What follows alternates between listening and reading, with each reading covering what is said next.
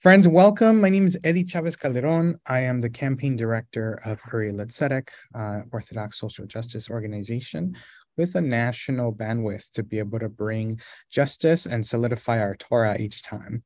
I'm super excited to have our great friend, somebody who has been a passionate friend and ally and co-constructor with Uri Litzedek, to be able to bring in so much of our work to life. Somebody that I personally, I really, truly admire and aspire to be just like, who's just a phenomenal human being. And that person is our great friend, Doctora Analucia Lopezrevoredo, from our great friends at Jutina, who, if you have not checked out Jutina, you have to take a look at Jutina and make sure you give them a follow and subscribe to some of their work, because it's phenomenal, and it's really doing some amazing, phenomenal work. And Uri Litzedek is proud to be a part of it. Yeah, make sure you look them up. It's jutina.org for their website, and at Jutina CO on the socials for us. Make sure you go ahead and visit that. All of our websites are going to be tied in together once the recording is over, so you'll be able to click and make sure to give them a visit. I want to go ahead and introduce that Dr. Analucia Lopezrevoredo is a Peruvian Chilean American sociologist born in Peru and raised in Spain and the United States. A scholar of Jewish and Latin American migration, Analucia founded Jutina y Co. in 2019 to offer Latin Jews from around the world a community in which to celebrate and explore Latin Jewish multiculturalism. Prior to Jutina y Co., she worked at Jimia, One Table, Bend the Arc, and Center to Advance Racial Equity, and was a global development officer in California's Central Valley in southwestern Mexico and southwestern Peru. I cannot emphasize how amazing Analucia is. I'm also proud to say that she is my Hevruta, who I get to learn with and continuously engage in personal growth and study Torah with, and really dive deep. Analucia, we are so happy that you are here with us today. Eddie, thank you so much. First and foremost, that was quite the introduction. I love you. It's for everyone that's listening. This man right here, Eddie Chavez Calderon, is truly a mensch. In the definition of a mensch, it's this man right here. And it's been a pleasure over the last, what has it been? Almost 4 years of being in community with you, in deep love of Torah with you as a Havruta and a co-conspirator. And so I'm really excited to be able to be here today and do this work, not just to represent this incredible topic and to talk about what's taking place, but also to lift up this beautiful partnership between Jutina y Co. and Uri Litzedek, the sole Orthodox organization focused around social justice, which is huge. And I think what a way in which to observe Torah by centering social justice in the work. I just feel so lucky to be in this partnership and in this dreamership with you that we are always a part of together. Phenomenal. So I really absolutely love and have been following your work, watching you travel from across the world. But really interesting, today's topic of exploring diaspora Jews in Latin America. And I know that you have an extensive knowledge of diving deep into multiple places in Latin America and really engaging deeply with a lot of the community, the Jewish community in Latin America. What has been the biggest shock and surprise to you from visiting different communities across Latin America? And I even dare to say, throw in things that have surprised you a lot and things that positively have really grounded you. Yeah. Thank you, Aglaya. Thank you.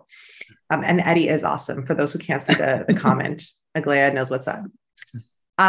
So I want to start off by just clarifying a couple of things. The topic of today's session is exploring the diaspora Jewish community of Latin America. And I want to define Latin America as being both Spanish and Portuguese speaking Latin America. So part of the world that was colonized and sought independence from Spain and Portugal. And that's a really critical part of the story that I'm going to go into. And then also when it comes to diaspora, Jews are seen as diasporic people, meaning that they're if we're looking at diaspora, it means that they live outside of their homeland, and the homeland for most, the way in which to describe diaspora is Israel, like what modern day Israel is today. And so we're talking about folks, Jews who live outside of that space, who have made their way to Latin America through migration. And of course, today we've got a lot of folks who spent generations in Latin America and now have moved to different places, including Israel homeland. So it's interesting to think about diaspora in that sense as well. And so I'm bringing those things in because I think it's great to just kind of get the nuance around these two things that we're talking about. Now, I also love that we're not just talking about immigration. Just to share a little bit about my background. I'm a sociologist. My passion as an immigrant myself, as a proud immigrant, as someone who is the daughter and granddaughter and great-granddaughter of immigrants, I'm just fascinated by human movement and the ways in which we call home, and the way, how we call places home, and how we bring with us things that are important to us, kind of that like immigrant identity, and how those things survive. And so that's just to give a little bit of information as to who I am and how I approach the subject. So I think, like Latin America, let's just begin by saying it is an incredibly diverse community that today is oftentimes tied by language. And so the majority of Latin America, and when I say Latin America, I'm thinking about Central America. So Mexico through Central America, so which is the south, which is Panama, and then South America, which begins with Colombia and it goes all the way down to Argentina and Chile in the southern part of the continent. And also Spanish-speaking Caribbean, so Puerto Rico, Cuba, República Dominicana. These regions are critical to the experience of Latin Jews. And it's critical to say that really the story, people ask, like, when does the story begin? And Eddie, you might have to remind me of your question because I'm just kind of starting a little bit with this background. So I'm like, okay, I remember now. Where's the place that's impacted me? I'll get to that. But the story, oftentimes when I talk about Latin American Jewry, and Judinaiko is a national organization with international roots, and our goal is to nurture Latin Jewish community, identity, leadership, and resiliency. And one of the first things that I often hear when talking about Jutina or presenting Jutina to people for the first time, it's, like Latin American Jews, like you mean Sephardic Jews, or you speak Ladino. And there's this immediate association with Sephardim. And also Ladino, because Ladino, for those folks who might not know, is a pan-Mediterranean Jewish language that originated in Sepharad, which is today Iberian Peninsula or Spain and Portugal. And it's a language that also has shifted based on Jewish migration. But because of its familiarity with Spanish and Portuguese, oftentimes it is assumed that all Jews in Latin America are Sephardic. And that's actually not true by any means, though I want us to put a little asterisk here because it's an important conversation to have and to revisit. But it's also important to note that a lot of the story around Jewish Latin America does begin with the connection to what was taking place during the Inquisition. So in 1492, when the Alhambra Decree was passed and essentially deemed it illegal for Jewish practice to be a part of the new united forces of Castilla and Leon, in modern day Spain, people either had to convert to Judaism or flee. And so a lot of the folks who could have converted to Judaism or could have converted to Christianity, but still felt like they weren't able to get a fair shot or be seen as true Christians, made their way to Latin America, as did a number of people who hadn't fully converted or who refused to and wanted to move to a place of refuge. Now, unfortunately, this wasn't documented in the same way that a lot of other things have been documented, because you're talking about communities that lived in fear. So communities who practiced in their homes, or who practiced in silence with other families, but of course in a way that truly protected their anonymity. But we have found over the years a number of different things that have indicated early Jewish life in Latin America. And so, for example, in Tasco, which is a region in Mexico, which is about 2 to 3 hours from Mexico City, there was a mikvah that was found from, early 17th century mikvah And so there we go to see, it's like, oh, so there has been people here. And how are people arriving? Yes, people were arriving with the new explorers. And that's just one example of different things that have been found throughout Latin America, hints of Jewish life, as well as oral traditions. People, for some random reason, finding out that they don't eat, their family just doesn't eat pork, or finding out that on Shabbat, on Friday night through Saturday, they just don't work, or that they light candles on Friday night. Like, these are all oral histories that have been passed down, and sometimes without a direct connotation, but there is faith there. And I think that that's an important piece that we can't deny. And so I definitely think that that's part of the Latin American story.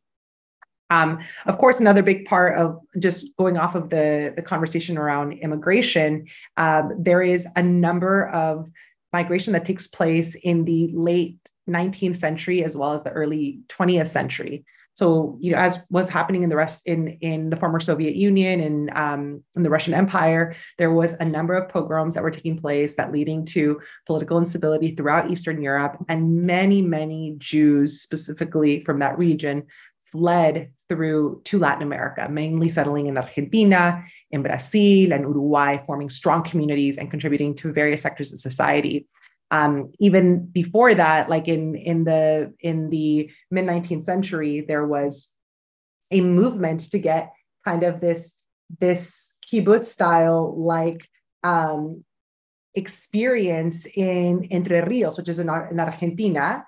And the whole point of this was to get folks out of those pogroms, but to also kind of follow that idea of building together. And that's an interesting thing, because a lot of the Jews that were moving there were not moving from the same dire reasons. They were moving to just get different types of opportunities. And of course, they were experiencing a lot of anti-Semitism in their communities. But it's an interesting piece, because those Jews that made their way to Entre Rios in Argentina is a fascinating, they're people who, it's a true fascinating tale of migration, settlement.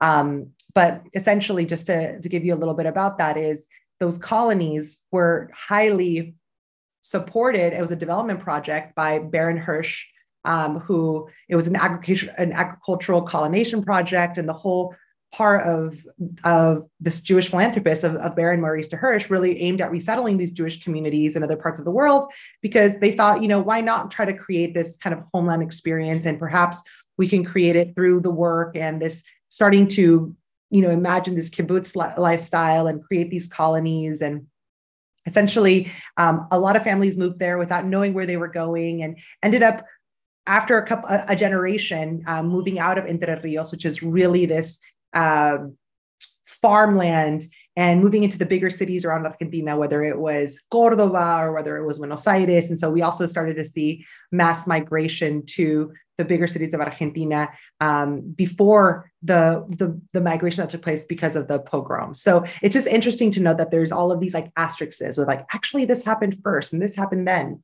And similarly, during that time, during the 19th century, there was this rubber boom that was exploding throughout the Amazons in Latin America. And many, many Moroccan Jews, specifically men, single men, made their ways to Latin America, to Brazil, to Peru, to work in El Caucho, the rubber boom. And it, intermarried with different communities. And it's been amazing to see communities in which these families lived maintain, through a patrilineal spirit, Jewish traditions. So this is all taking place, as I mentioned, 19th, 20th century. And of course, we see even the mass migration that takes place as a result of the world wars. We've got, post World War I, the massive migration of Jews living in the Ottoman Empire, from Syria, from Lebanon, from Turkey, from Egypt, Syrian Jews who had moved to Egypt, also making their way towards Latin America. And then, of course, World War II, seeing that Jewish migration, fleeing the Shoah, what was taking place in Europe, and trying to connect with different Jewish communities wherever it was that they could, oftentimes not knowing when they were going to Latin America, or oftentimes not really knowing where in Latin America they were going. So I think that's kind of like a little bit of a basis in terms of like migration in the shortest amount of time, in 10 minutes, as to like how that took place. But it's been interesting because today, here we are, 2023, And it's been interesting as myself as a historian, as a sociologist, and as the founder and executive director of an organization that truly works to preserve Latin American Jewry, to see what Jewish life is like today.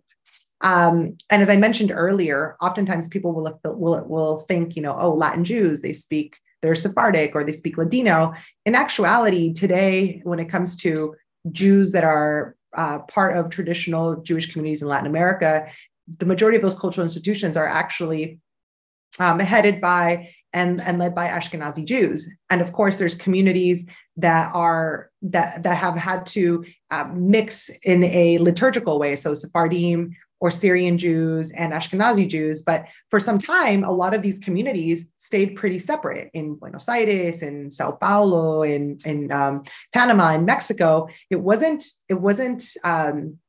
this idea that just because they were Jewish, they were coming together and they were sharing the same cultural centers or going to the same synagogues or going to the same educational institutions. There was quite a desire to live life the way they knew life. And it looked different for each community. Some spoke Yiddish, some spoke Arabic, some spoke Ladino. And even that varied based on like what country of origin folks were from. So it wasn't like a flat, universal, this is the only way in which Yiddish is spoken or the only way in which Ladino is spoken. So again, just to further complicate so much of these things and complicate it in a beautiful way. Now, to answer your question, because I want us to go to that question, and hopefully that leads to some really great follow-up questions. What has been the most impactful for me? Wow. I think it's interesting because in Buenos Aires, which has the largest Jewish community in Latin America, we are looking at a community where you can live a very rich Jewish life and do so through a fully secular lens, meaning you can be not just secular, but maybe even go as far as to say like atheist, right? Like really like anti-belief in God. And at the same time, still be truly immersed in Jewish life, whether it's through camp, whether it's through synagogues, because it's a cultural experience, a cultural expression. And with the size, right, like the community in Argentina at different points in time have ranged from 150,000 to 300,000 Jews living in the community throughout the country in different large cities, mainly in Buenos Aires. That's huge. And I think it just shows that it's the size of the community that really allows for this widespread Jewish experience. Right. I'm from Peru. Our community, now in 2023, we're looking at just under 2,000, close to like 1,800 Jews. And that's small. And what that means is that you don't have as much liberty to experience Judaism in different ways. There's different communities, and there's one community that ends up being kind of the one size fits all, that's the most progressive. But when you compare it to if you're looking through like an American movement context, it actually feels a lot more conservative or modern Orthodox. It just feels like that's where people of more diverse backgrounds can fit their space. And I think, again, that just goes with how big a community is. And it's something, the biggest thing that I'm always looking at is how does the size of this community impact the way in which people integrate themselves and how people can dare to push the boundaries around Jewish identity. Thank you so much. And just to follow up with that, what are your observations around observancy? Are Jewish communities across Latin America observing the same way that we see, I guess, from a grounding of observancy in Jewish life here in the United States? Observance varies. It truly does. The way in which Jewish life, what it looks like and feels like in Mexico City, which is the third largest Jewish community in Latin America, is very different. Looks like and feels very different than it does in Buenos Aires, than it does in Panama City. And those are communities that actually are quite diverse ethnically when it comes to Jewish tradition. So we're talking about communities that have large Ashkenazim community, large Syrian communities, and large Sephardic communities that are not Syrian, that actually separate, right? And so, but the approach is different. Just recently in Mexico, I just recently learned it's like one of the communities that is staying pretty steady in numbers. And it's actually, yes, people are leaving, are emigrating from Mexico, but at the same time, the religious community the Orthodox community is growing. And at the same time with that, the more progressive community is shrinking because there is just like either they're leaving or they're seeing the direction in which the community is going and are choosing otherwise, or don't feel like there's a space for them. And also the politics of a particular community truly impacts the way a Jewish community works. Mexico is still a fairly conservative country. All of the countries in Latin America are largely Catholic countries. And Mexico, as I said, is still truly conservative. And so when we're talking about LGBTQ rights, that's not something that's really at the forefront of thinking for a lot of Jewish institutions in a place like Mexico City. And it's not that there aren't any LGBTQ Jews in Mexico City. Of course there are, but that's kind of like that disconnect versus Argentina, which is much more progressive in so many different ways. You know, they lived through a dictatorship. And so the community, the baseline for community is much more progressive.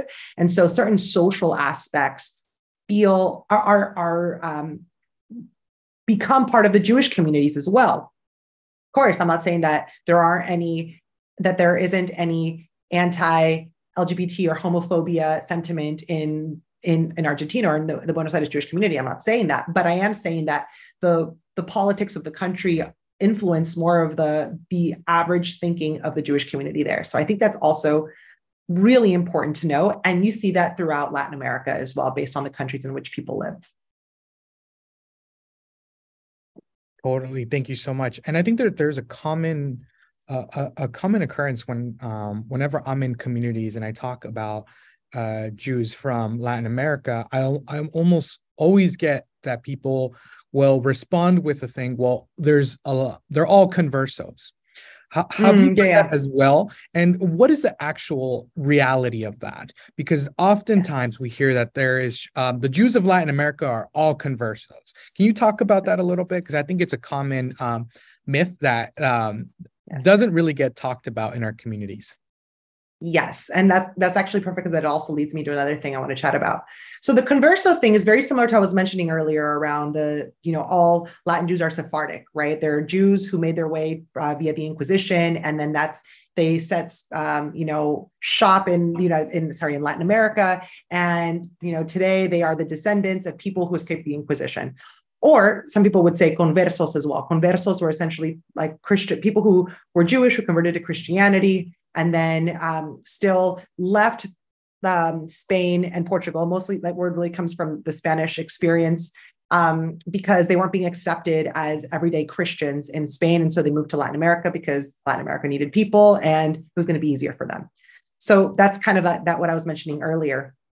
And I'll reiterate, like, there's no way of us truly knowing the experience of Jews who left the Inquisition, who, because of the Inquisition, left the Iberian Peninsula and made their way to Latin America. There's no way. There's been a couple of different studies that have been done. In Brazil, they found that it's a possibility that, I forget the exact stat, but a significant number of people could have Jewish ancestry to some degree.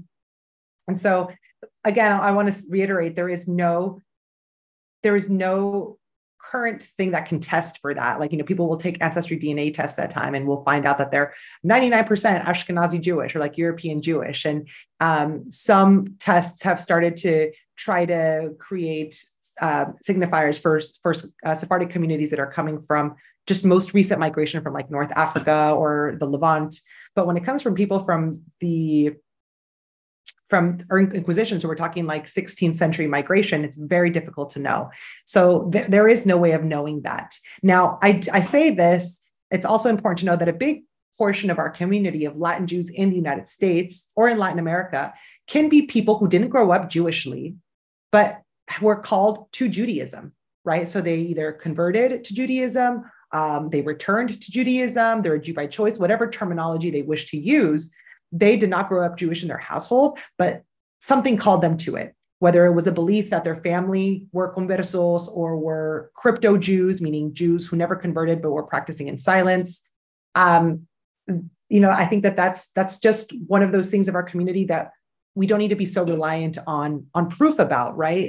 If they're choosing Judaism today, then that's where we should be supporting our community. And however it is that they make sense of that, I think is beautiful and important, and we should make space to listen to. Now, I want to add one other element to this conversation about people who've chosen Judaism or converted to Judaism, is that I just went through a brief history of a very brief history of migration to Latin America. But what we're seeing also throughout Latin America is a number of Jewish communities that have been, some people will call it satellite communities. Some people will call it emergent Jewish communities. And essentially what those terms mean are groups of people, like mass communities, that converted to Judaism, who did not grow up Jewish, did not start off as a congregation that was Jewish. Oftentimes Christians or evangelical Christians, or evangelical, yeah, I think. And then they will convert as a mass. So we've seen this take place in Colombia. There's vibrant communities throughout Colombia, including one that I have had the privilege of spending time with, the Bello community, which is right outside of Medellin. We also see this in Armenia and El Salvador. We also see this in Peru. There's this community called the Inca Jews. We also see this in Brazil. There's like a number of different communities that have converted as a big group of people, and in an attempt to be seen as Jewish, like really Jewish. And I hate to even say those terms, but like I'm going to use quotations around like what really Jewish is.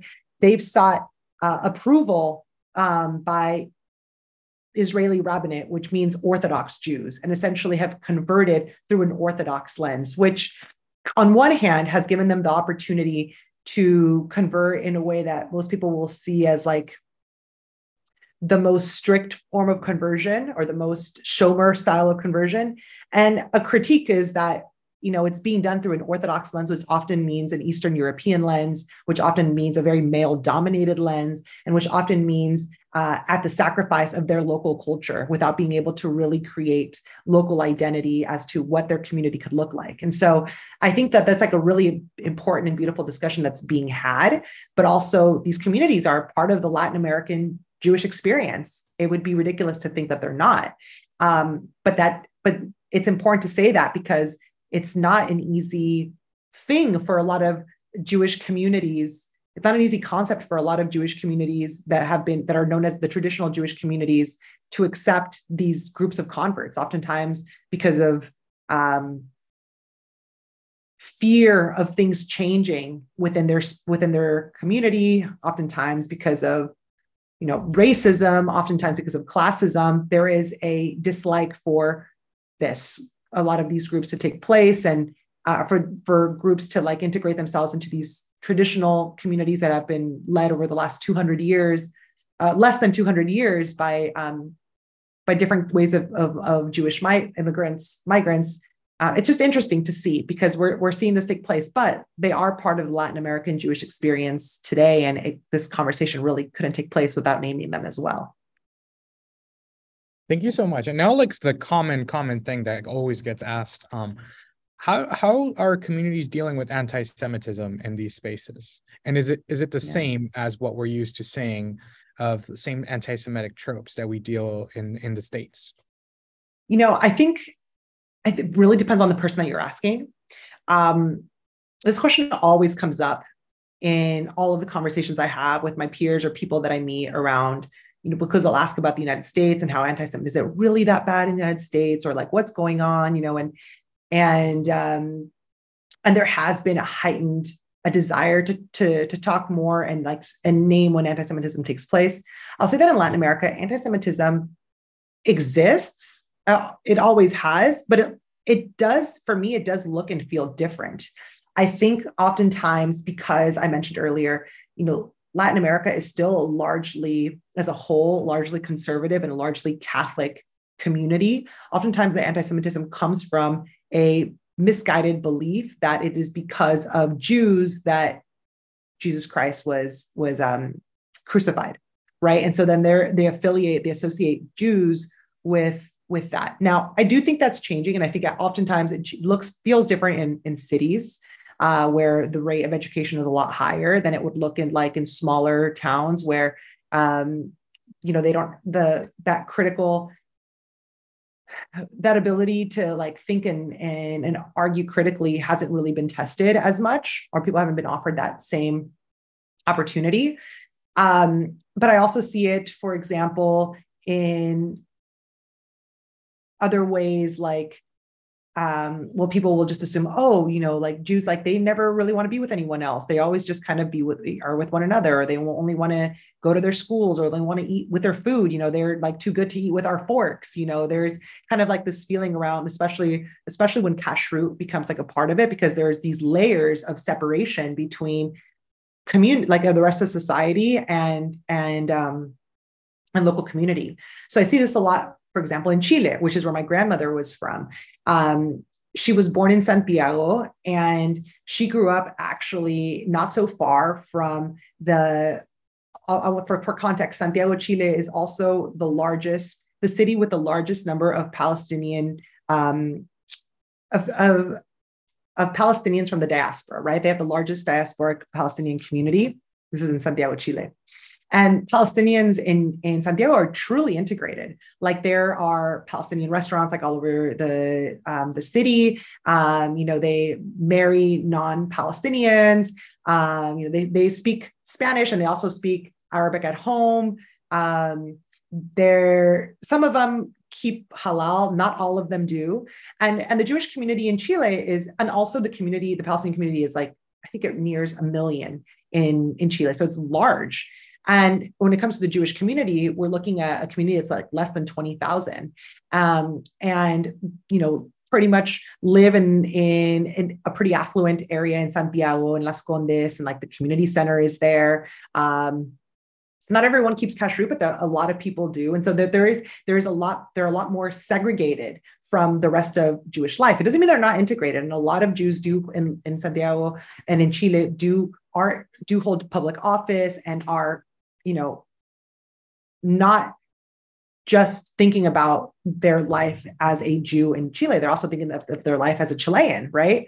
But there is this comparison to like, oh, here's one community who's like integrated and really does like well for the country, and then here's another one that feels like a lot more separate or elitist. And then there is anti-Semitism that comes from this, like, oh, you all think you're too good for this, or you're for us, or you only care about your interest. And then, of course, given the fact that you're so far away from Israel, and then you see this like large community of folks who have been displaced from their homeland as well, there is this often fueled, but also lack of information, not having the opportunity to talk to a lot of different people, easy assumptions around Jews, which do lead to anti-Semitism, and in ways that people don't even realize, right? So not necessarily in like violent acts, but really in just kind of day-to-day thinking around how Jews operate and how Jews want, what Jews' loyalty is to the country and to the community, and so on and so forth. Thank you so much. Now I want to really talk about how Jewish culture has influenced a lot of places wherever we are. And in my favorite language, which is food.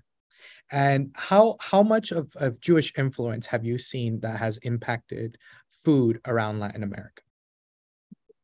So this is also one of my love languages, food, and Jewish food has a special dialect of this love language. So I think it's interesting because I think what's truly becoming Latin American Jewish food is something of our generation, of folks who are children of or grandchildren of Jewish immigrants to Latin America, who have really truly grown up with their grandparents' kitchen, and also being a part of local culture and seeing similarities and then wanting to blend them and wanting to fuse them and wanting to have fun with them. And then, of course, there's a lot of Latin American Jews who have left Latin America, many who live in the United States, close to 400,000, many who have moved to Israel, who've made Aliyah, many who have moved to other parts of the world.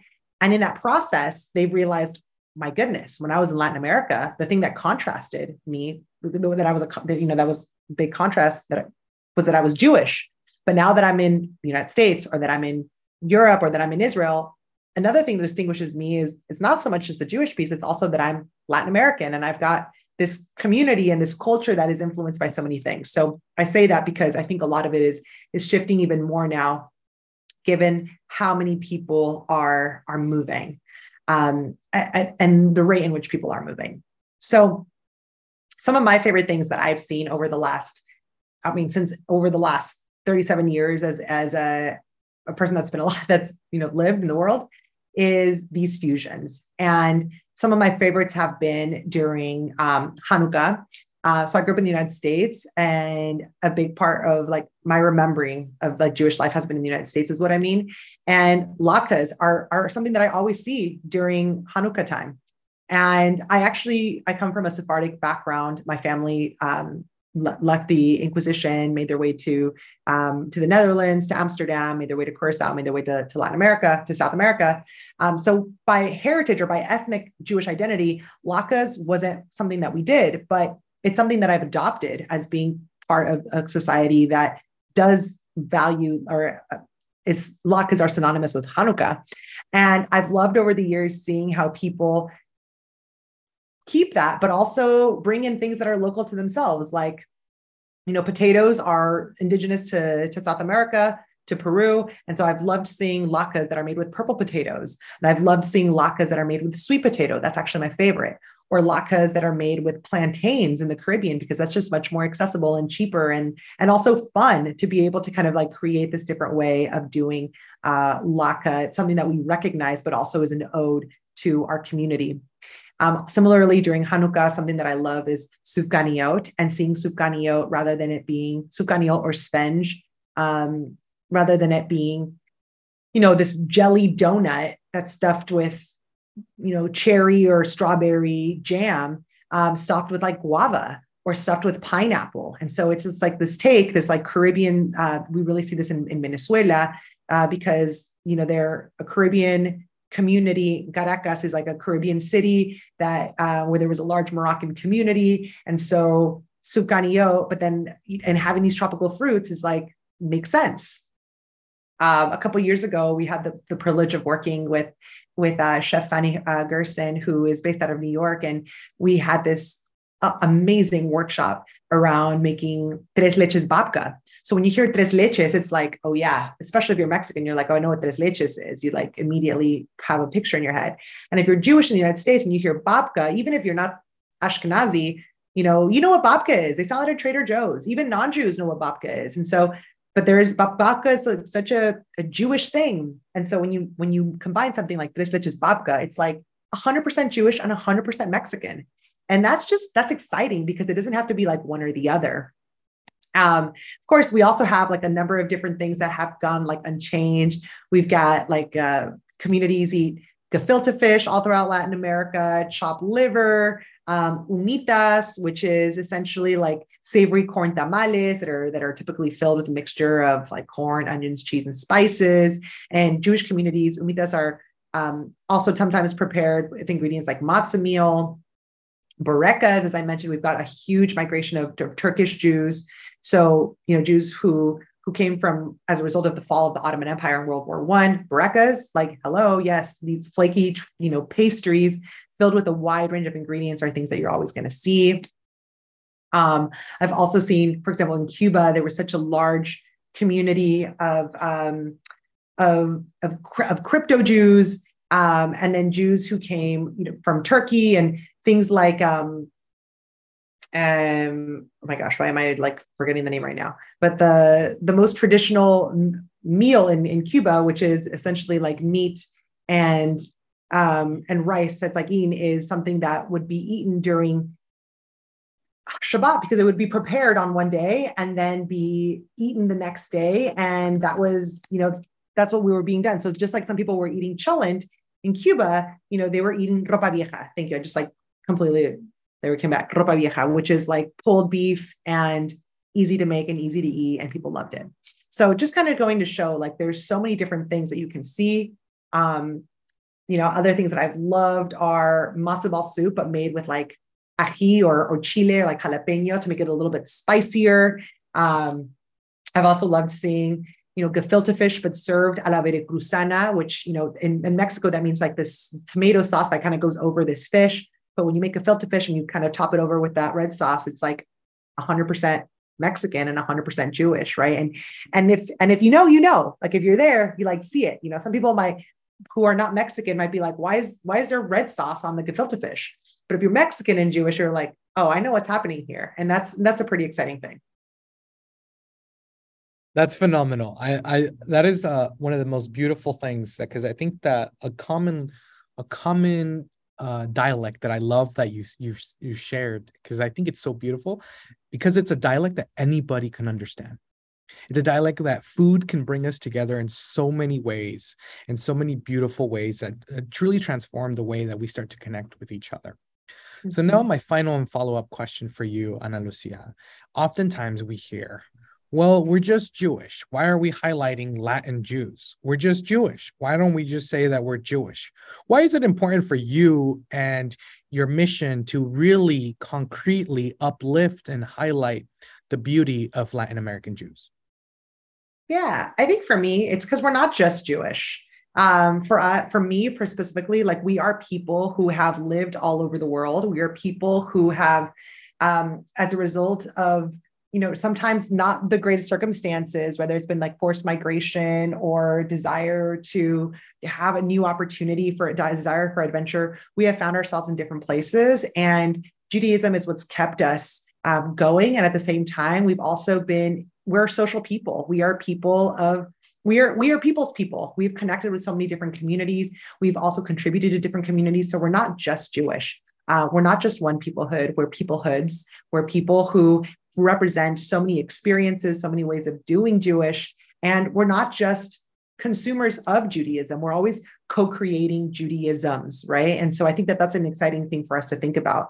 And when it comes to Latin Jewry, or when it comes to any affinity, what people will call like affinity spaces, right? So in terms of like Jews from a particular region, I think there's something really beautiful. We have a responsibility to preserve Jewish multiculturalism. And Jews, as I will always say, are a multicultural people. We always have been. And it is our role, I think, as a community, to be inspired by our journey and to ensure that that story is never forgotten, because we're not just Jewish. We're so much more. And when we really are able to see that, and to celebrate that, we're able to not just do a lot of self-preservation, but also build a lot of important ties with different communities, which I think in a day and age in which, especially at a time in which anti-Semitism feels like it's on a rise, our ability to connect with so many other communities is something that we can't deny. We're a bridge to so many worlds, and that's an exciting and a place that, it's a responsibility for us, and it's something that we're really passionate about. Thank you so much, Analucia. It is always an incredible plethora and beautiful flavors of knowledge that you bring into the table, and I just absolutely love that. Friends, I want to open it up to questions from folks either on Facebook or on our chat here directly. Please feel free to unmute yourself and ask a question. I know Analucia is super excited to answer, and we would love to help you. So go ahead, friends. If you have any questions, send us to us directly, either on our Facebook or on the chat here on our Zoom. Thank you. Yeah. Okay, we got one from Facebook, Analucia. The question is, have you ever felt unsafe in any Latin American country as a Jew? That's a good question. I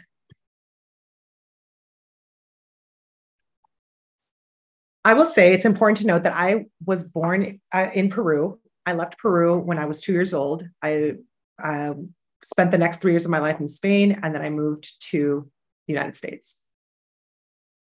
So a lot of my remembering around feeling unseen or unsafe was specifically around me being an immigrant in the United States and me being a woman of color in the United States.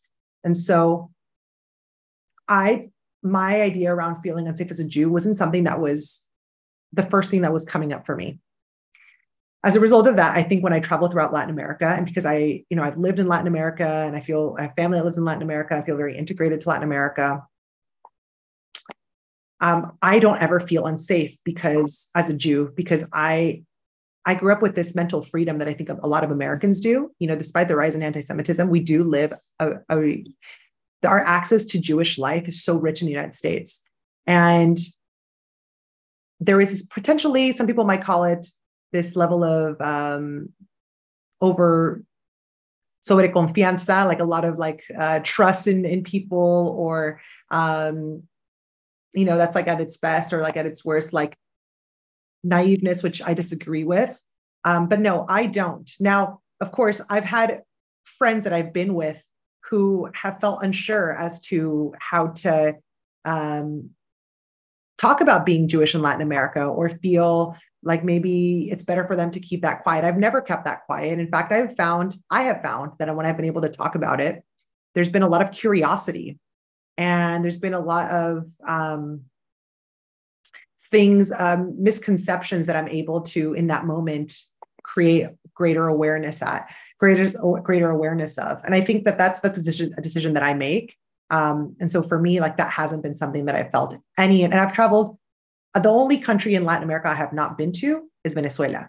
So, I've experienced Jewish life in all of the communities that I've been in. So that there is, goes to show something.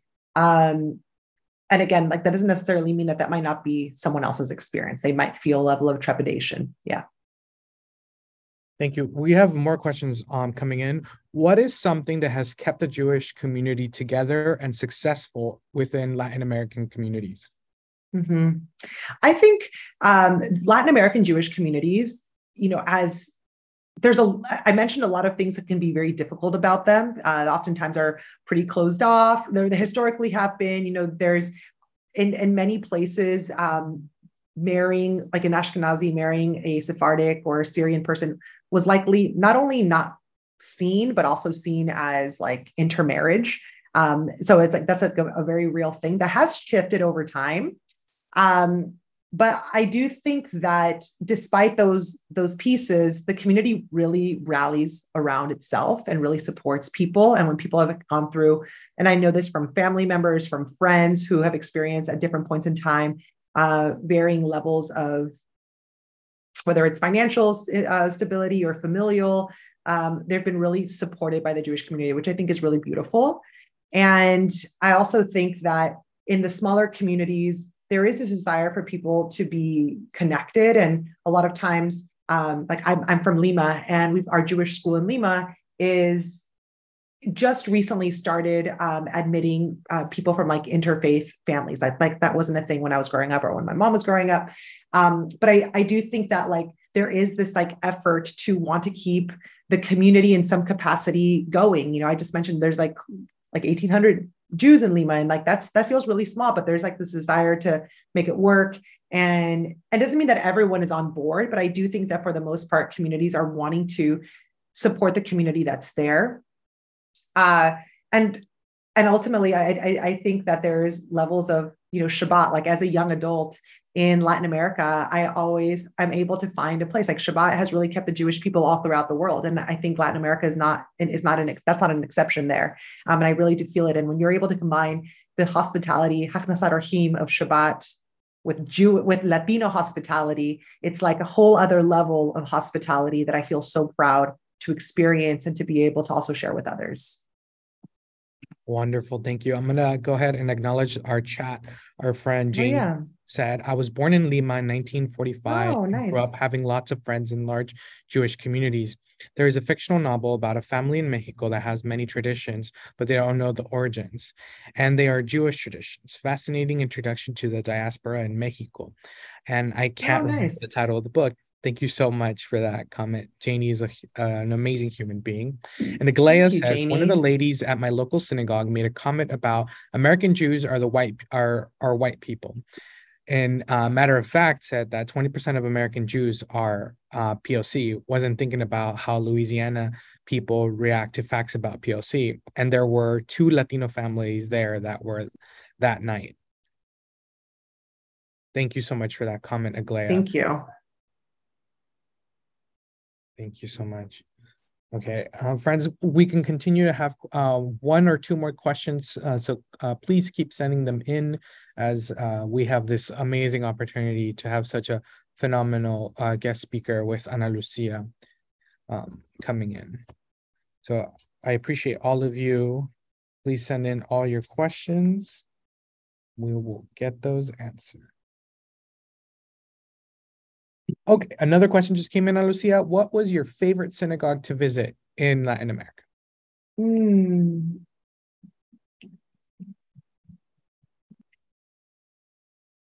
Wow. Okay. So it's not a historic, like I think sometimes when I'm hearing that question, I'm thinking I'm like a historic, super old synagogue. I'm not thinking about that. I'm thinking about just the place where I felt like the most at home. And that was Amichai in Buenos Aires. And it's this community that is just, so vibrant. And there's singing and it's a packed house. Like, let me tell you, when we spend time in Buenos Aires, sometimes we call Buenos Aires home, when we are there, that I've never seen a synagogue more full than I've seen there. And we're talking about people who that's how they want to start their Friday night. They want to go to shul and then they want to pray, they want to sing, they want to be in community. And then they go out to their, 9 o'clock, 10 o'clock dinner. And people are still arriving. Let's say services start at 7 p.m. People are still arriving at 7:40. Like, did we miss it? Did we miss the sermon yet?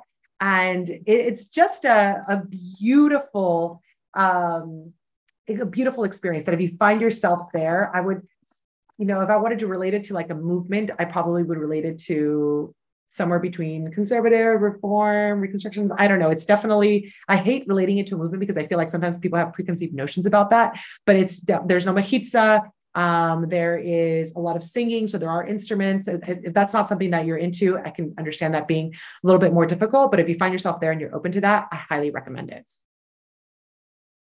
Thank you so much, friends. Looks like we are on our time. I appreciate each and every one of you who are joining and are listening on our recording. Thank you so much for continuing to support our work. And I highly, highly, highly cannot end this without recommending that you follow Jutina and Co.'s work, as they are really, truly innovating a lot of Jewish life and highlighting a lot of Jewish and Latin American life. So many beautiful speakers at Analucia. I cannot emphasize that you need to check out the Voces podcast with Analucia because it is incredible. There's some really cool people on there. I don't know, you may hear including Eddie on the podcast, but I really emphasize that you need to check out the amazing work coming out of Jutina and Co. Go ahead, Analucia. Oh, no. Keep going. Highlight the amazing work that's coming out of Jutina, from the leadership development to highlighting stories to really emphasizing the wholeheartedness of being proudly Jewish and Latin American. So I appreciate Analucia. I appreciate all of you for being on this phenomenal class, and we hope to learn with you again soon. Thank you, everybody, and have a phenomenal day. Thank you so much. Gracias, Analucia. Thank you so much. Muchas gracias. Ciao, ciao. Care, everybody. Bye-bye.